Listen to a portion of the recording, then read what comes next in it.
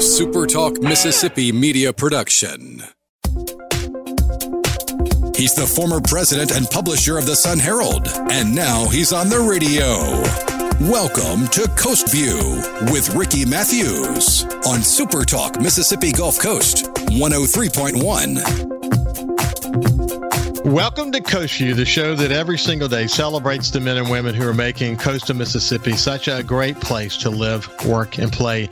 It's Friday and it's cool outside. I don't. Was it Bing Crosby that wrote that song? The song that came to mind. It's cold outside. What? I don't remember who that was. I guess it might have been Bing Crosby, but I can hear that playing in the background as we begin to hear, Christmas music all up and down coastal Mississippi. It's a beautiful time of year to be here. It's a great time of the year to go visit communities across this wonderful place and buy those special Christmas gifts and eat at some of the finest restaurants and take in the small town flair of this wonderful, vibrant region of Mississippi, the economic engine for Mississippi, coastal Mississippi.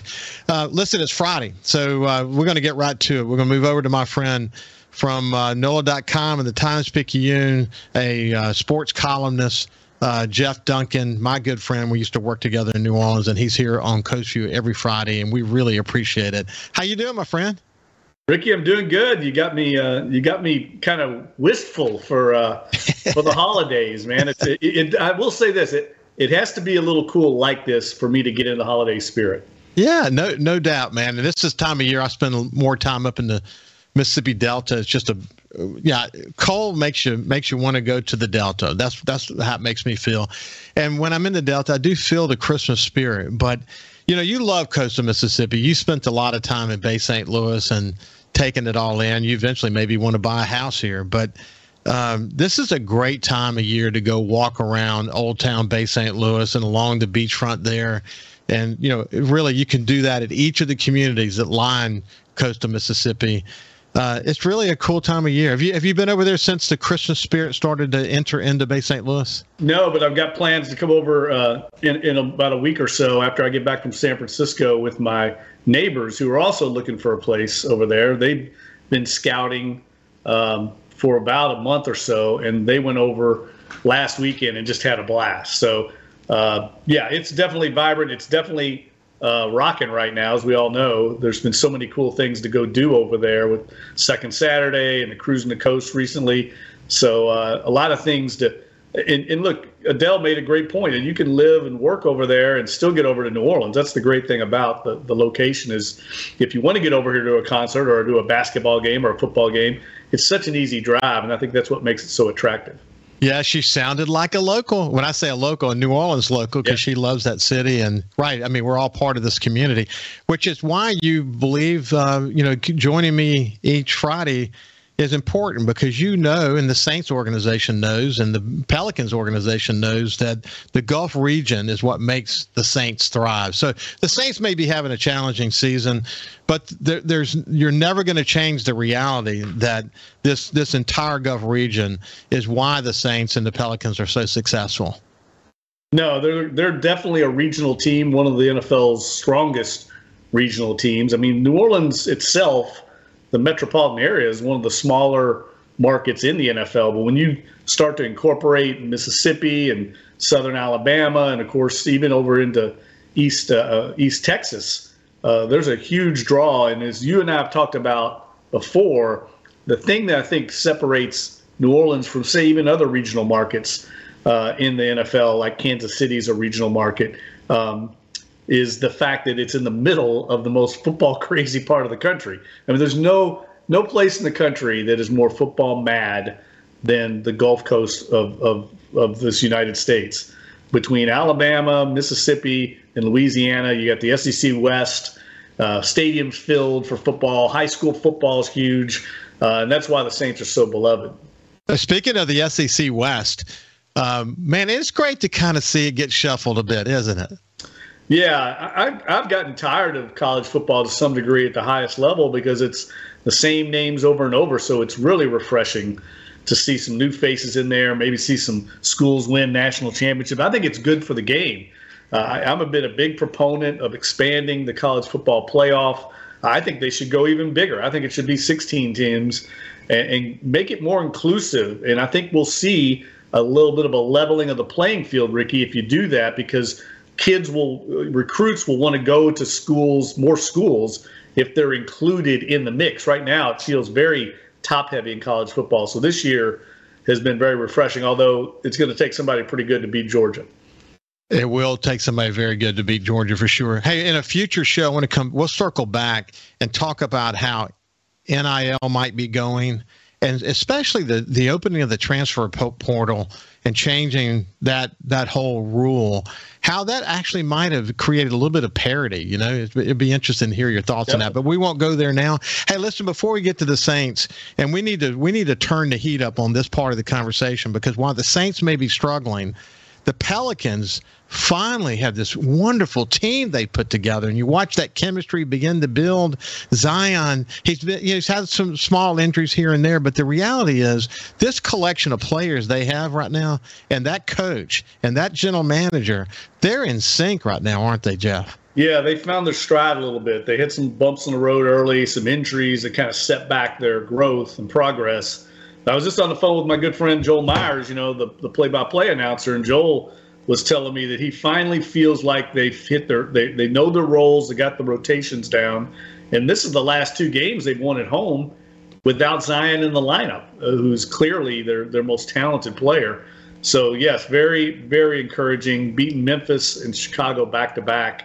That's a sign of progress, because this young team sometimes, I think the biggest hurdle they have, Ricky, is the mindset and the mentality more than the physical ability. That's all there. They've got to have that killer instinct, and we're starting to see a little bit of that develop right now. Well, they're playing aggressive.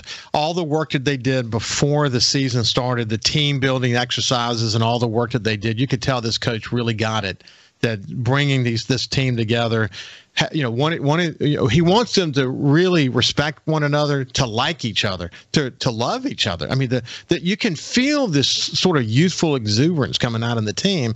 And then when you bring in people like McCollum, the leadership role that he's playing, and then Zion, I mean, even injured from the sidelines, you just see the spirit and the enthusiasm, and he's having fun even when he's a little bit injured. It's been fun to watch, hasn't it? Well, and I tell you, the thing that's impressed me is their depth right now. Their bench, when they go to the bench, they bring in these talented players like Jose Alvarado, is just kind of the Energizer bunny out there. Larry Nance Jr., I mean, he's been terrific lately. Trey Murphy's a rising star. He's going to be one of the best young players in the league probably by the end of this season. And then they've got this 19-year-old kid, Dyson Daniels, who was the first-round pick, who's just now kind of starting to get into the rotation. And this kid is going to be exceptional. They've got such a bright future right now, Ricky.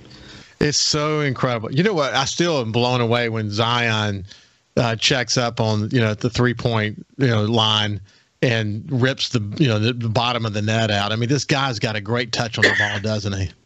Oh, my gosh. And he's only going to keep getting better. I harken back to the old school days of, Michael Jordan, Magic Johnson, even guys like Jason Kidd. Ricky, they didn't come into the NBA with great outside shots, but they worked on it. Even LeBron James, they worked on their outside shot. That's something that comes with this skill work and practice. But eventually he's going to develop that shot. Right now he gets the bulk of his points in the paint, and that's smart to take advantage of that. But as he adds the perimeter shot to his game, he's going to become very difficult to stop. One other point, we wondered about this. You talked about this in great detail. Since he's a big guy, foot injuries are something you got to be concerned about. But, man, to look at him, it is clear now that when he finally decided to commit himself, he got in shape. This kid is in shape now, isn't he? Yeah, he's got a really good personal trainer he spent a lot of time with, and they've worked on it. He's had a personal chef the entire time he's been here. He's had a trainer the entire time he's been here. It's more about the injuries preventing him from getting on, doing much cardio work. He's a big guy. His dad was a defensive lineman, a college defensive lineman, in North Carolina. So his frame is always going to be kind of big. He's going to have to work to keep that weight off. It reminds me a little bit of like Deuce McAllister. I remember when Deuce McAllister came out of Ole Miss. He was a big guy, and he struggled every year, he told me, in keeping the weight off, because his dad, if you've ever met Deuce's dad's a big man. And I remember Jim Haslett used to kid Deuce every year that he was going to have to fine him for being overweight to start training camp, because it just didn't naturally, his body naturally gained weight. And we see him now post playing career. I mean, he's a big guy. He's like his dad. So I think that's always going to fight those genetics. Zion floats like a butterfly, stings like a bee, and he's got a little bit of bull in him too, man. When he's underneath the rim, he is dominant, man. It's incredible to watch him. But then at the same time, he's got that wonderful, like this instinctful touch on the ball. He doesn't always just try to slam it in. He's just trying to get a bucket. And sometimes it's just the slightest touch. Isn't it incredible to watch that? For someone to be as physical as he is, like you said, to absorb the contact, he's amazing at with the touch he's able to show around the rim. Because if you've ever been to an NBA game and sat down low and just see how big these guys are and how incredible it is in the lane, I mean, you and I would be getting sprawled out, sideways. So he's gifted. And unbelievable. Hey, listen, we delayed as long as we possibly can to talk about the Saints. When we come back after this break, we're going to get Jeff's take on sort of where this team is. We'll see you after this break.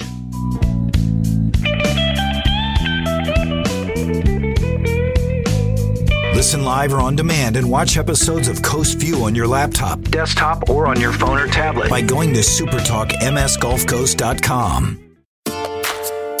Talking to the people that help make the Coast such a unique place to live.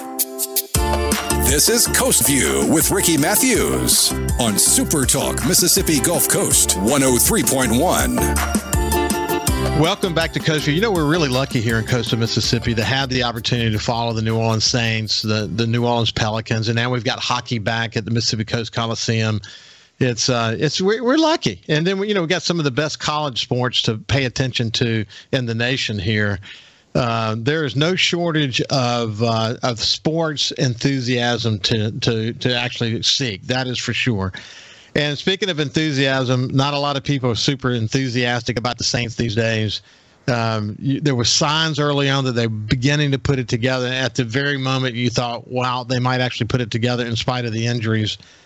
Man, they lay some eggs. But anyway, here to help us kind of sort through the mess is Jeff Duncan from NOLA.com and the Times-Picayune. I told you before we started, reading NOLA.com, the collection of stories on NOLA.com is sort of like reading an inquest. It's almost like an autopsy is happening of a team that might have already died. But I know there's still some hope out there, but it doesn't feel that way. What's your take on where we are, Jeff, and where we're going? Well, I've covered some of these losing seasons in my career. It's just been a while, Ricky. We haven't seen a season like this in a while, and I think it's really kind of a little bit of a wake-up call for the fan base that maybe took for granted a little bit the Drew Brees, Sean Payton era. I think we all did to some degree, and learning just how difficult it is to replace a head coach and a quarterback like that. I mean, those are Hall of Fame type of talent and leaders, and historically, if you look around the league, it's very difficult to replace players like that and coaches like that. And I think we're seeing the byproduct of that. I mean, there's players, the list of injuries that came out this week, Ricky, I haven't seen anything like that. I mean, 13 players, 10 didn't practice. They hardly have enough players to practice right now. And these are the hallmarks of a losing team. When things are going bad, players start getting injured, and they already have a lot of guys on injured reserve. So it makes it difficult to win games when your best players are on the sidelines. It is hard to watch, man. And what's so interesting to me and what's so disappointing to me is that we brought in sort of the highest form of trainer you can get that was supposed to lead to less injuries, and then we have a season sort of like last year, but even worse. What's your take on that? Just bad luck? No, yeah, I think it's bad luck. I mean, if you look around the league, one of the things that I try to do in my job, and I probably don't do a good enough job of it, is give perspective to people. I mean, this is going on all over the NFL. I mean, we all watched the Bills-Vikings game last week. Incredible game. Justin Jefferson, local kid, has an amazing catch, and the Bills end up losing that game. But the Bills are missing 5 of their top 6 defensive backs. I mean, 5 of their top 6, Ricky. They have one guy out there that's a regular player, and that's why Minnesota was able to pass all over him. I watched the Rams in preparation for the game this week. Their entire, I think they have one starting offensive lineman right now.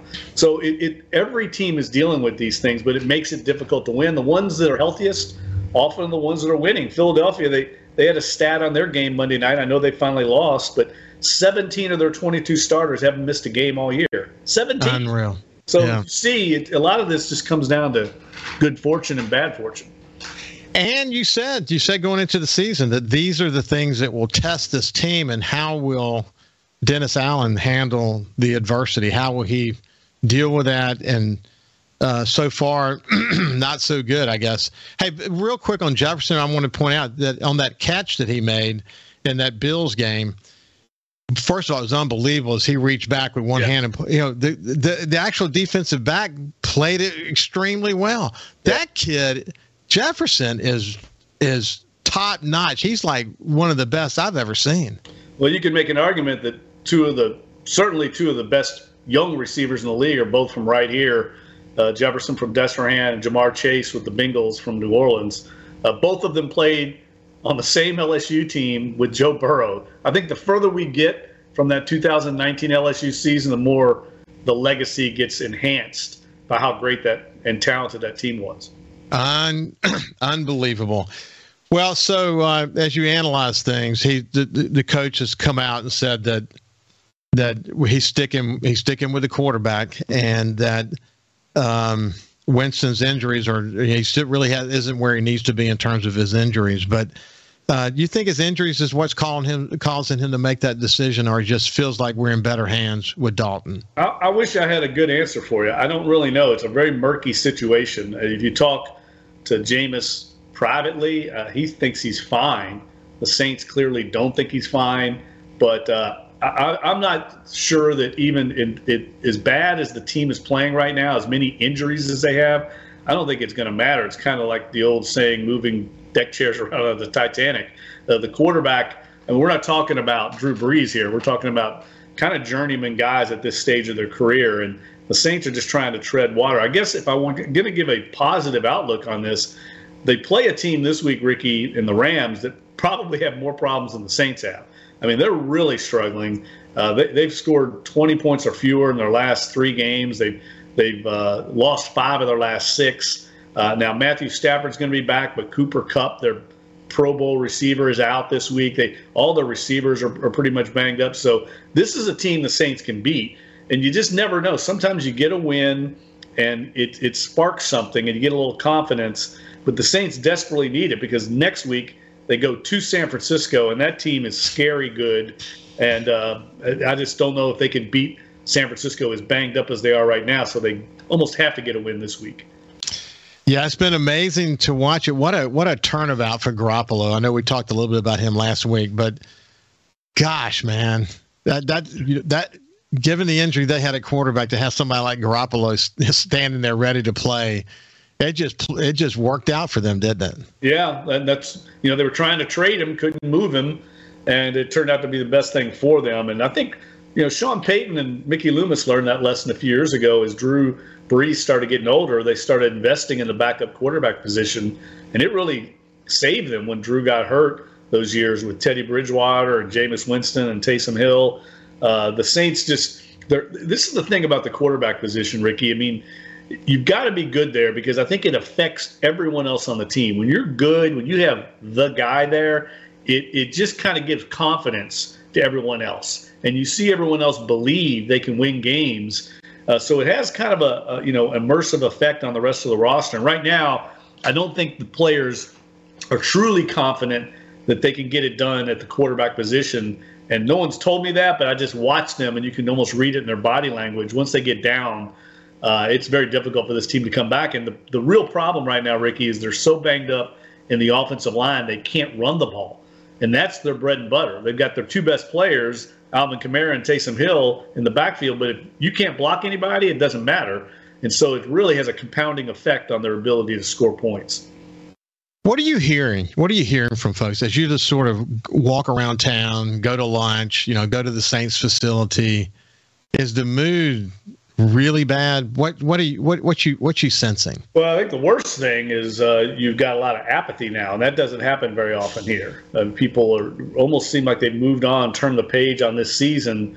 They've seen this movie before. I think the disappointment was beat the Raiders. Got their hopes up a little bit that they're putting things together, and they've just gotten pounded the last 2 weeks by two physical teams.